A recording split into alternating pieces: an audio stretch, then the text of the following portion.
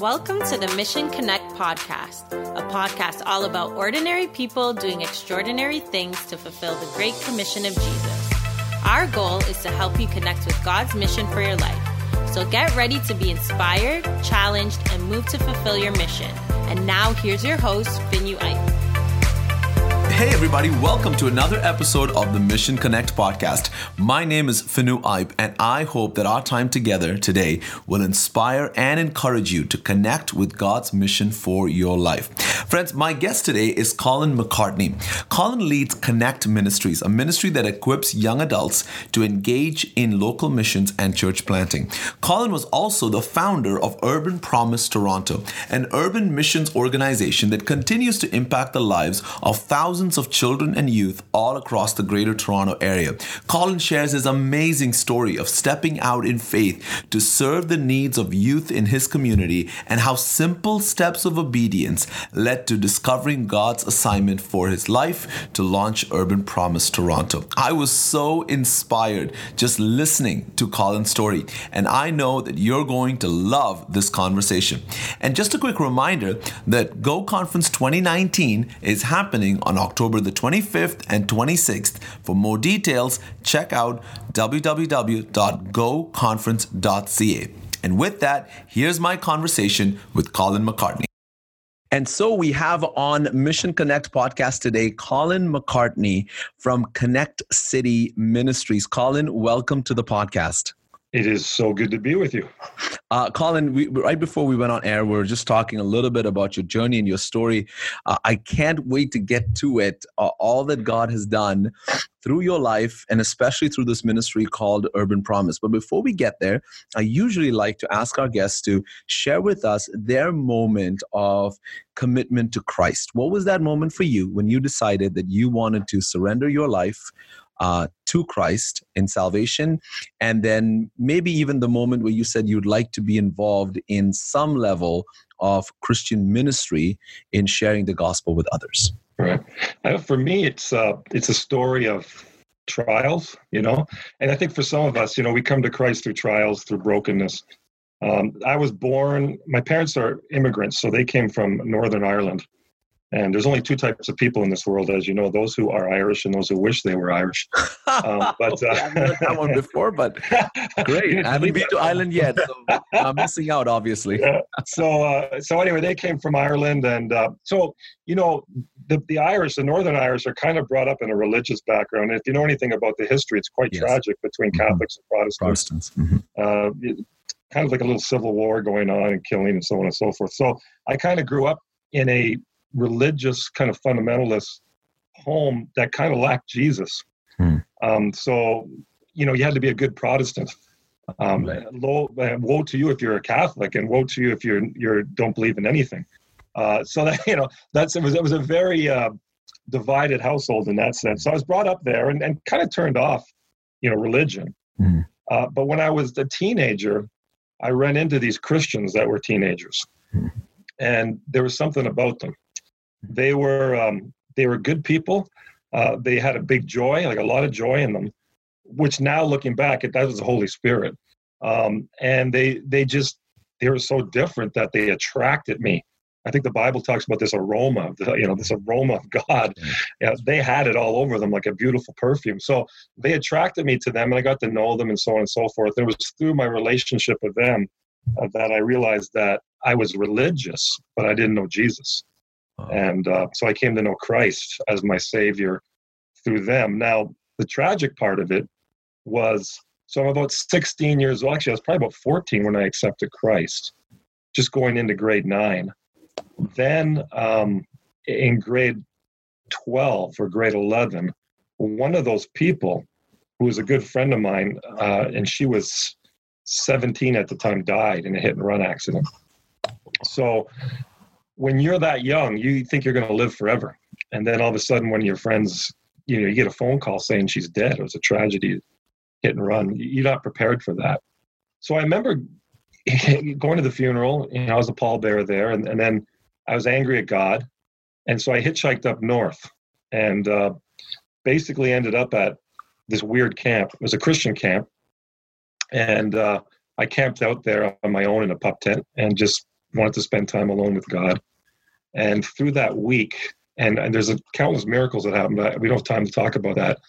I really moved beyond accepting Christ as my Savior and moved into surrendering to Him as my Lord.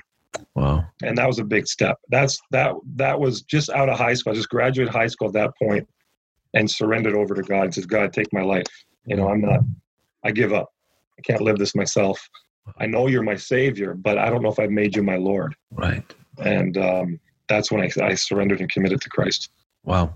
I think that's powerful, because I think a lot of people do make the commitment to receive Christ as their Savior, but never to have Him as the Lord of their life. And when we talk about connecting to God's mission for your life, part of God's mission involves letting go and dying to self and sacrifice. And it's hard to do those kind of things if He is not the Lord, if He is not the master of your life, if He's not the ultimate decision maker.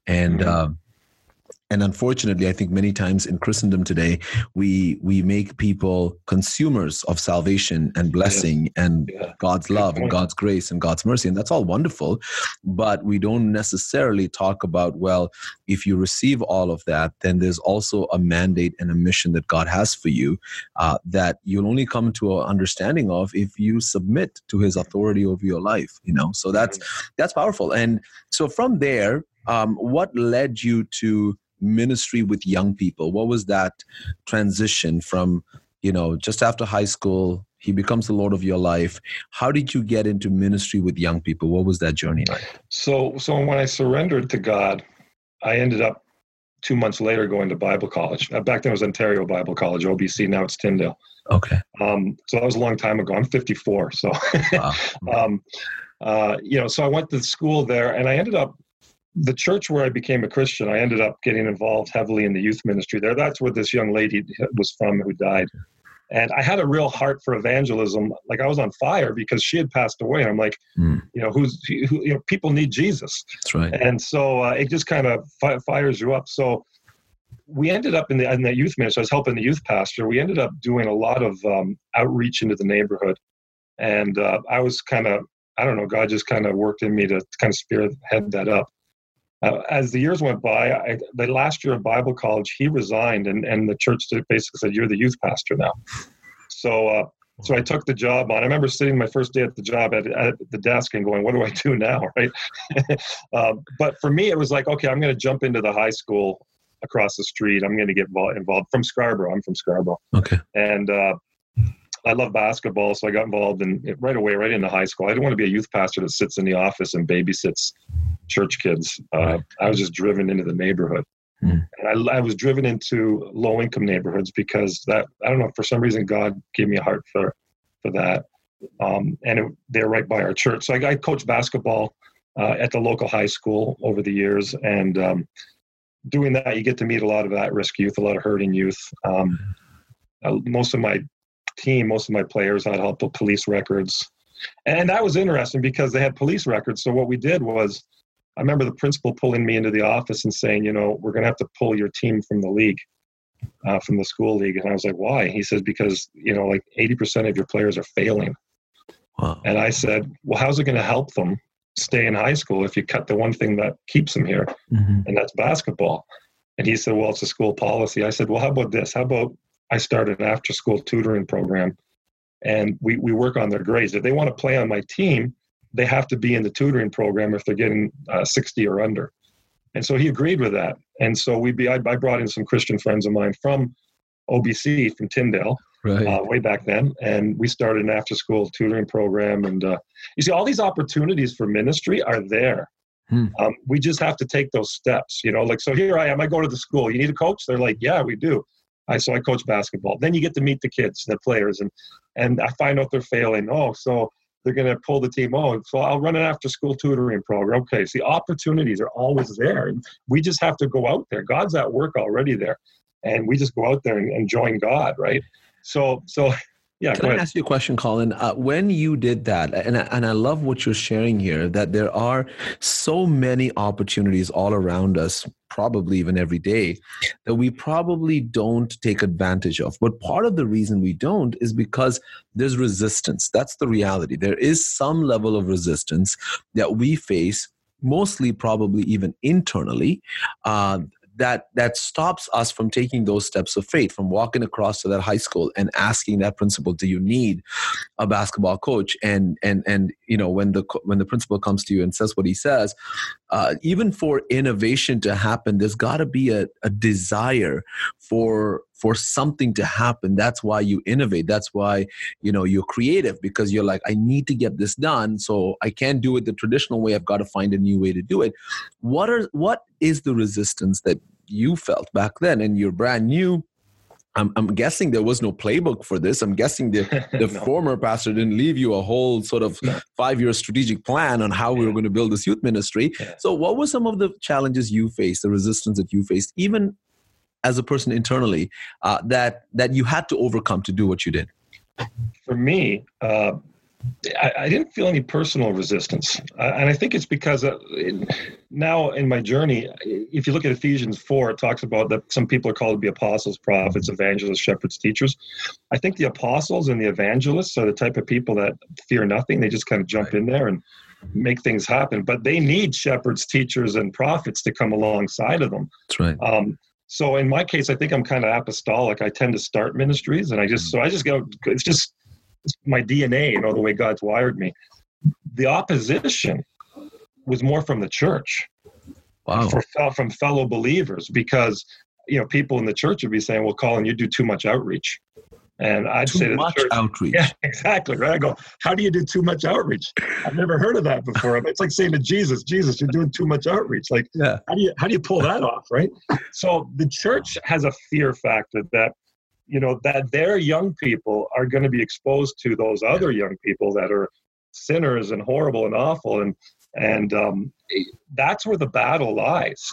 But the church needs to realize we're living in a post-Christian culture, and we are on the mission field. That's right. And the sooner the church recognizes that and accepts that reality, it changes how you do church.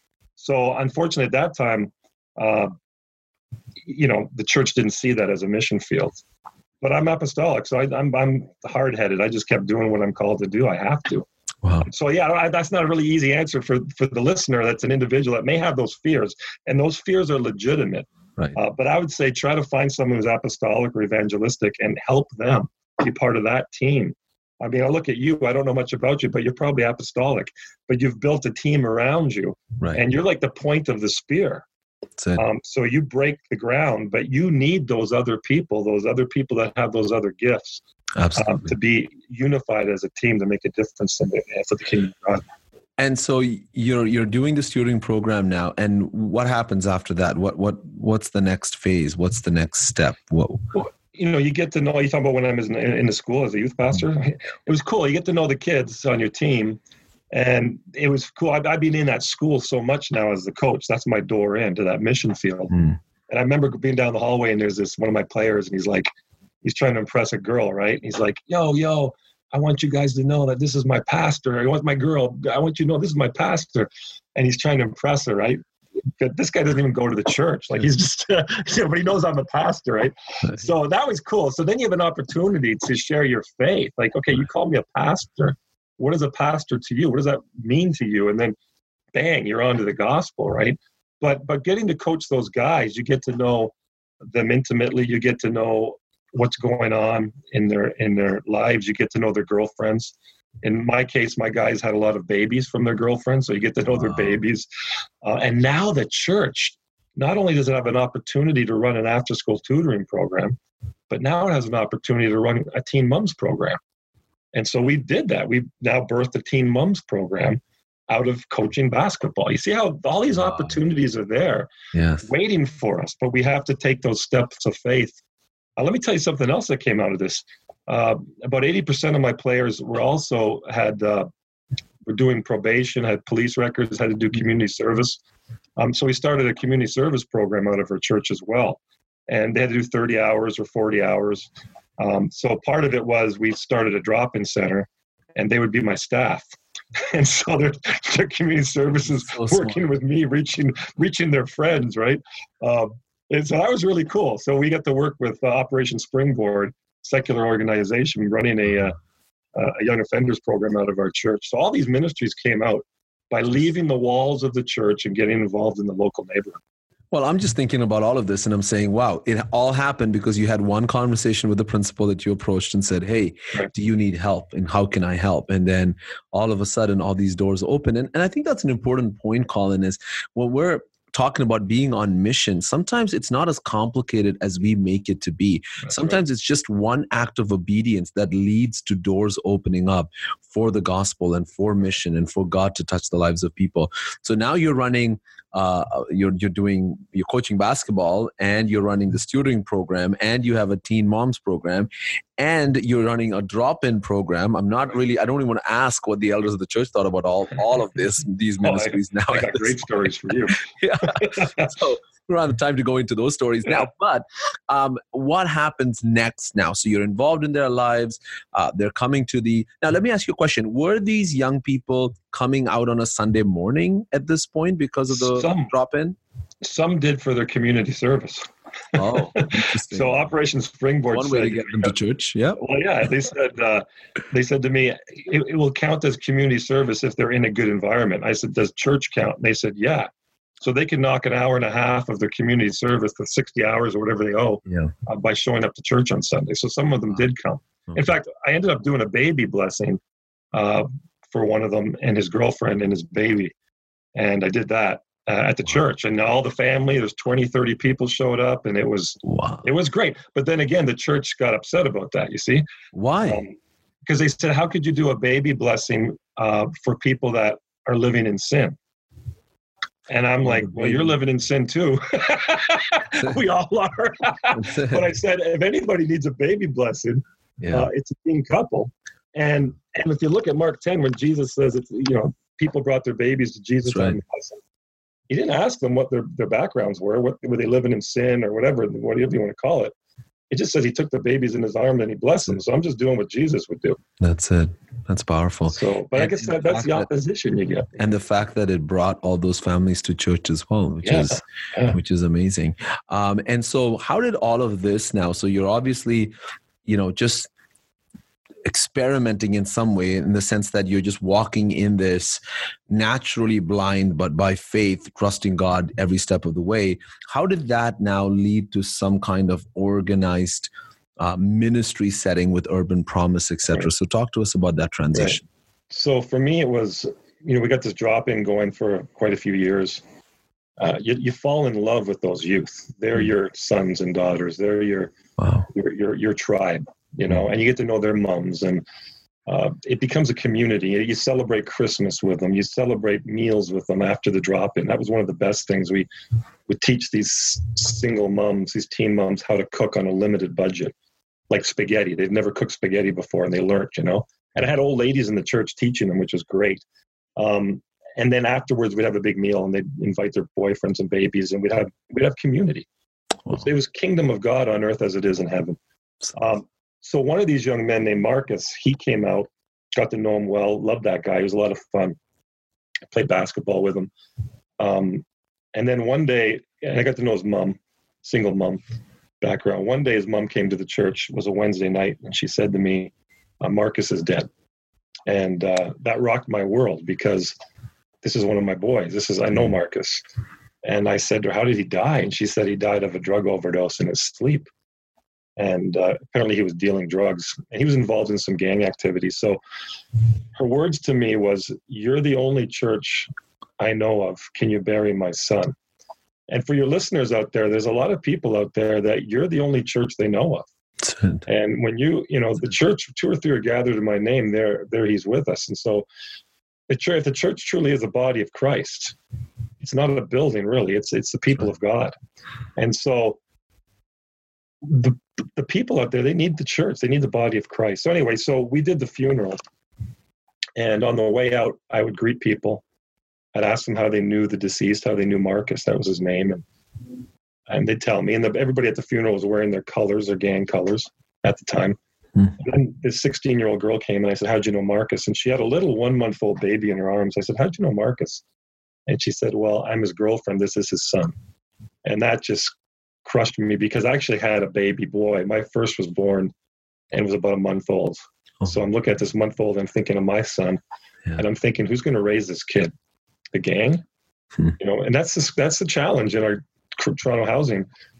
Who's going to raise those kids in Toronto housing? The church, or is it going to be the gangs? Is it going to be the body of Christ's presence in those communities? Because if we're not there blessing these children like Jesus, taking them in our arms, I'll tell you who's going to take them into their arms, the gang members, right? So I looked at that baby and I thought, man, here I am working with high-risk youth, but what about these kids? Wouldn't it be smarter to reach children before they get 18 and really messed up, before they get so far down that road of at-risk behavior? Maybe if I got them when they're 4 and 5 and then walked with them then, maybe that would be easier and it would also be more effective before they get caught up in gang activity. So basically, we continue to do the work with at-risk youth, but we begin to plan how are we going to reach children now in our neighborhoods. Wow. So that's how Urban Promise came about. So what was the vision of Urban Promise then when it started? And by the way, the name Urban Promise, if maybe you want to unpack that for us as well. But what was the vision of Urban Promise when it started? What were you hoping to accomplish? And how did you start off? Well, I was just hoping to accomplish the continuation of what we were doing with these youth, because I got to know the little children from these single moms. And I thought, wow, like I said earlier, we got to reach these kids before they're too messed up. So the idea was to turn churches into community centers, community hubs. Love that. And a lot of churches have gyms and they have kitchens. And so the idea was, let's find churches in low-income neighborhoods and let's transform them into being really effective community churches, churches that can really reach the neighborhood and be a safe place for children, youth, moms. And so that was the vision, and that it started at this church where we had run this drop-in center. The word Urban Promise actually comes from the scriptures where Jesus says, wait in the city, wait for the promise the Holy Spirit I've promised you. Right. And so that's a great term, Urban Promise. And so let's talk for a moment about what's happening in our city from your work with Urban Promise. How many years did you work with Urban Promise for? Like, what was that? I started in 1998. Yeah. I shouldn't say I did. My wife was a great help, so I'd say we did.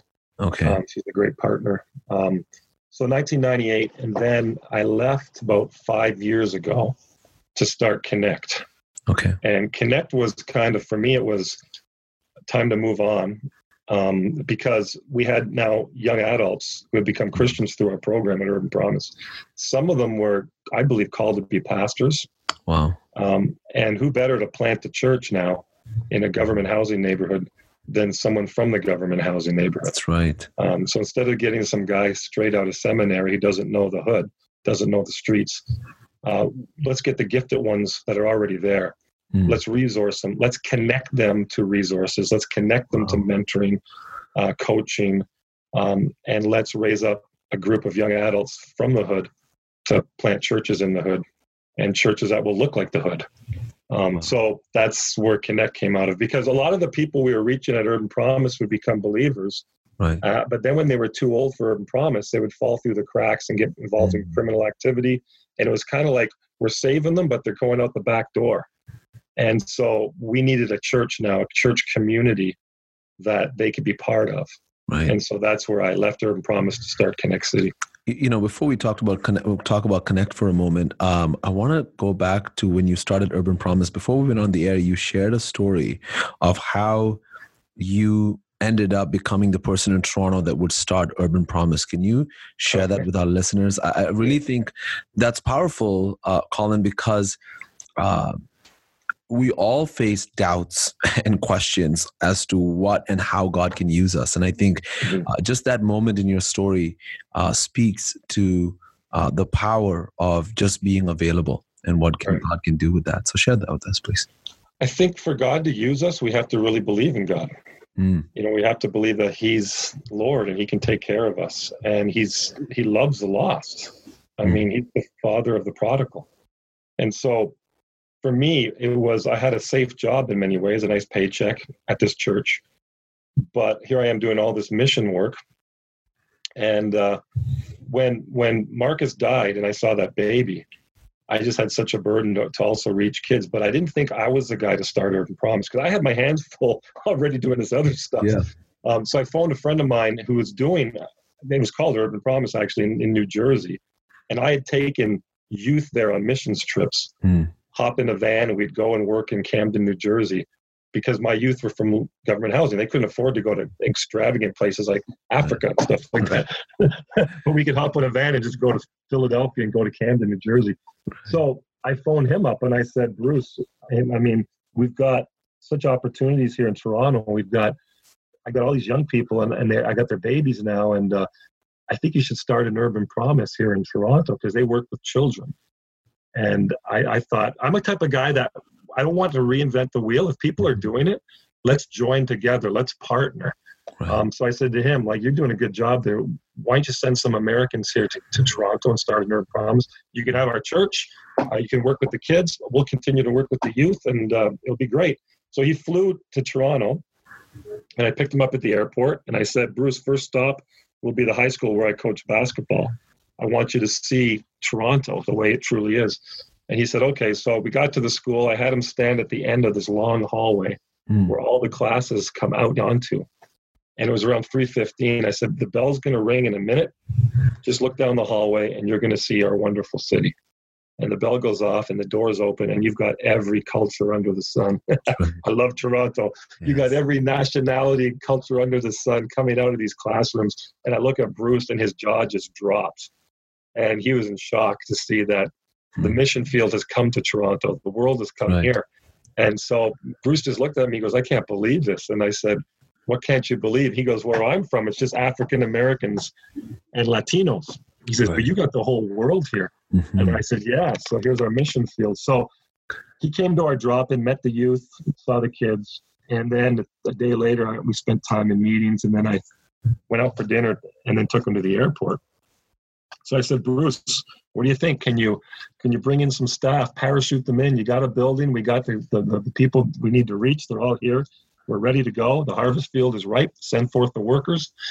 And he said, well, Colin, we can't really do that. I'm working with Americans. We need Canadians. In fact, we need people from Toronto to start an Urban Promise, people who know the city. And we need an innovator, an entrepreneurial type of person to kind of head it up, a risk taker. And I said, well, do you know anybody like that? And he says, well, yeah, I made some phone calls. I've done my research. I think I've found the right person. So I got excited. And I'm like, wow, that's great, man. Who is it? I might know this person. I'm from Toronto. I might know this person. He just looks at me and points his finger. He goes, it's you. You're the guy with the burden. You're already kind of doing it. You've got a passion. You're taking risks. You're the guy to start it. And I said to him, well, how much are you going to pay me? And he said, zero, because I can't give you money from America. It has to come from Toronto. It has to be Toronto owned. And I'm like, okay, so you're not going to pay me anything and you're telling me to do it. Well, that's neat. Wow. So I was glad to take him to the airport and wave goodbye, right? I came home that night. And I told my wife I got a job offer. She goes, to start Urban Promise, right? I said, yeah. She says, how much are they going to pay you? I said, nothing. Now, my wife at the time worked for Youth for Christ or Youth Unlimited. Oh, yeah. So she knows what it's like to raise money. Yeah. So she looked at me and she goes, they're not going to pay you anything. And I said, no, we just had a house, a mortgage, and a baby.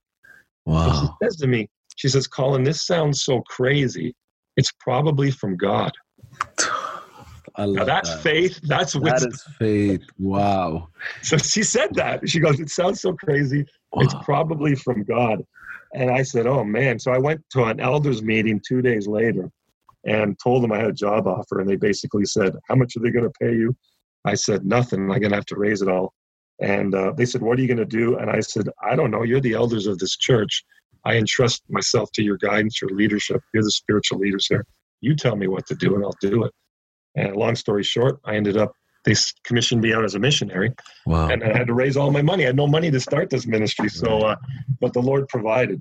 And so that's how Urban Promise started. It was, you need people of faith to get things going.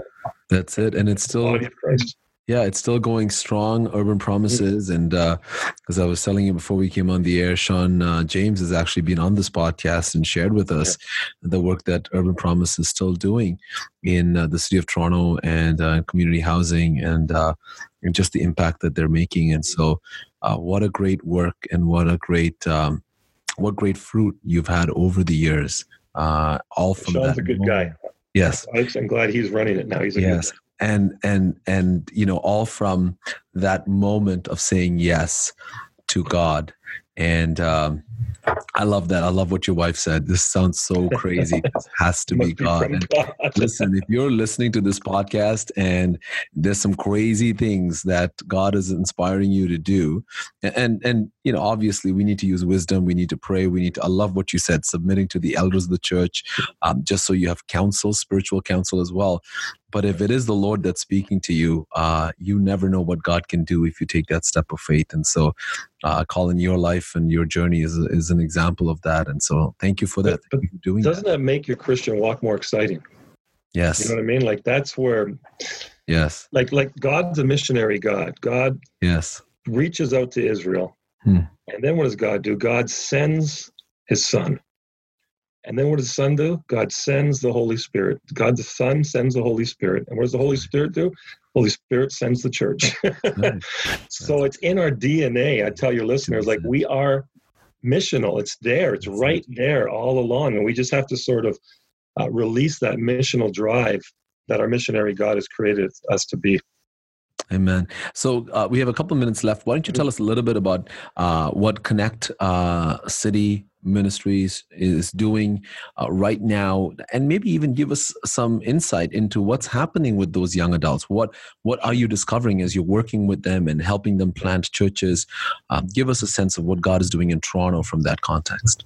Right. We're small. We're just starting out. I don't want to build a gigantic kingdom thing, you know what I mean? Like I'm too old for that stuff now. Urban Promise took a lot out of me, having to raise all that money and do all that work. I'm glad Sean's doing it now.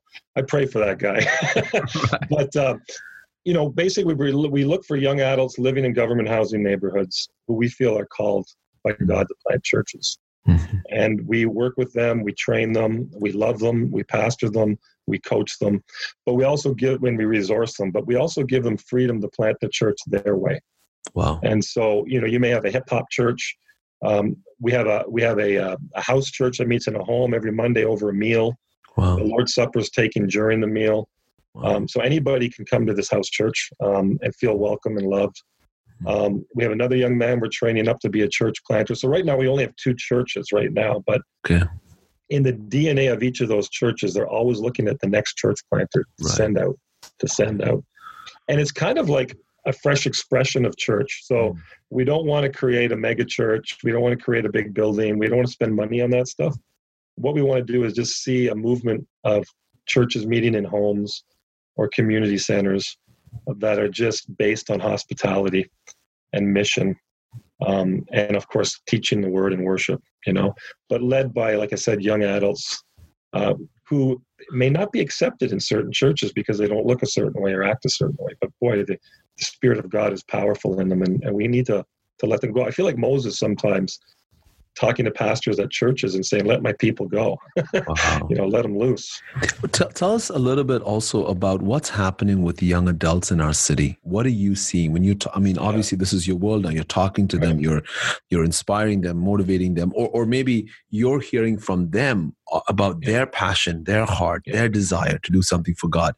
Share a little bit with us on what's stirring in the hearts of young adults. I love what's stirring in the hearts of young adults. They don't want to do church the way it used to be done.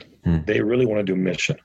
Right. And I really believe that the church is now at a turning point. If it doesn't listen, I find that young adults are the prophets now to the church. Wow. And if the church, we older folks, if we don't listen to them and don't support their dreams, God has given these young adults dreams and visions, and they're going to do things differently. And our society's changed so quickly, so especially with the internet and all this stuff. So we have the privilege and the honor and the excitement, I think, to maybe introduce a revival to Toronto. And from my research, 7 out of the 9 major movements of revival started from young adults 25 years of age or under.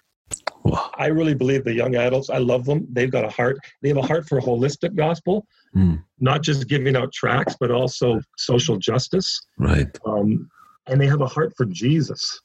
And so the sad thing is, my brother, is a lot of them are leaving traditional churches because those churches aren't allowing them the opportunity to lead. Wow. And so you're going to see, from what I'm seeing, is a lot of churches are just getting older and older. Yes. And losing their young people. And then you've got a lot of churches that are filled with young adults, kind of young adult led. And we're beginning to see a chasm between young adult type churches and now dying older churches. And there's a few in the middle, God bless them. And so we got to figure that one out. I think at my age, I see myself as a door hinge. I can open doors for young adults and resource them. That's why the word connect is there. Connect them to things. But my job now is I'm doing okay with the Lord. I'm walking with them. I'm now living for these young adults. My job is to train and equip and release them. So if the church doesn't get that, they're going to leave and they're going to do things their way, which is okay, but the church will lose out on that. What if you were to talk to a pastor? There's many pastors that listen to this podcast, and you were to give them, and I know this is hard to do, we have got just a minute or two left, but if you were to give them one piece of advice, something that you could say, this is so important to retain and empower your young adults that are already in your church, so they don't go out, that either they don't disengage and show up to church in body but not in mind and spirit, or that they completely just leave the church because they're so disillusioned with how we do church. What would you say to that pastor? I would say that pastor's first thing on their job description is young adults. Don't have the youth pastor do it, you do it. And you spend time with them. You have them over to your house maybe once a week, once every 2 weeks. You listen to them. You provide opportunities for them to lead. They are the prophets of your church. They know the future better than the elders in some ways because they're living it out there. So I would make that as my priority, because if you don't listen to them and don't release them as ministers, then your church will be dead in 10 years. So yeah, I'd say that you got to invest them as a priority. It's interesting. Jesus, when he called those disciples, they were young adults. Yes. So that Peter was probably the oldest. He was like the youth sponsor. But those disciples were young adults. So when Jesus chose to start this movement, he chose young adults. And that's enough said right there. And if you were to speak to a young adult who has a passion but doesn't know what the next step is, and maybe the next step is to connect with you at Connect City, but other than that, how would you encourage a young adult that says, I have a dream of doing something missional for God in Toronto? What would be something they could start with? I would say try to find others that have that dream and they're out there. I think your ministry, I don't know much about it, but from what I'm hearing, it sounds like they should give you a call. Maybe give me a call. Urban Promise, just connect with other young adults who have that dream, and they'll fire each other up. Right. And then I think they can become like a virus that can be sneezed in the city of Toronto. This missional virus of young adults that are just spreading beautifully throughout our neighborhood. So yeah, I would say I know a young man now in a church I'm trying to revitalize where there's a few young adults left, but they're very kind of selfish. Right. And this one young man is there and he's starting to get it. And I'm telling him, you got to connect with other young adults that get it, that are on fire, or else you're going to lose the fire. So find a ministry you can volunteer in, get to know friends, get to make friends with those people and serve together. Try not to leave your church because we need you in those churches. That's right. But I understand if they do leave, it's hard. Wow. Listen, Colin, how can people connect with you? What was the best way to find you online or to get a hold of you? Sure. We have a lousy website because we need someone who knows how to do technology well. So if there's anybody out there who wants to help us, check the website out. It's connectministries.org. Okay. And then you'll laugh at the website and go, wow, this is horrible. Or you can even email me direct. I don't know if I'm going to get in trouble and get millions of emails, but it would be Colin, COLIN, 1L, at connectministries.org. So Colin, 1L, COLIN, at connectministries.org. Right. Right. Wonderful. Well, Colin, thank you so much for being on the Mission Connect podcast. You've definitely inspired me with your story and your passion for what God is doing in our city, especially with the next generation. And we just pray a blessing over you and Connect City and all the work and all the churches that you have planted and are going to plant, and just in everything you're doing. May God continue to just prosper you and expand your reach. And thank you. And thank you for, as a young adult, you're doing it. Keep going, man. I'm proud of you guys. You're the future and the present. So you got one up on me on that one. So amen. Thank you, Colin. Appreciate you. All right. Thank you. Friends, I hope you were encouraged with that conversation that I had with Colin McCartney. Please check out Colin's website at connectministries.org, or you can email him at colin@connectministries.org. Listen, friend, I'm so grateful that you tuned in. I know your time is valuable, and I want to thank you for trusting me with these few minutes of your time. And I hope our time together today has encouraged and inspired you to continue to pursue God's mission for your life. And by the way, if you've benefited from listening to this episode, please leave a review on iTunes or Google Play, and I'd love to hear from you. Just email me at missionconnect@passiontoreach.com. That's missionconnect@passiontoreach.com. That's all for today. Make sure to join us next time for another episode of the Mission Connect podcast. You've been listening to the Mission Connect podcast. Join us next time for more insights on how you can live out God's mission for your life.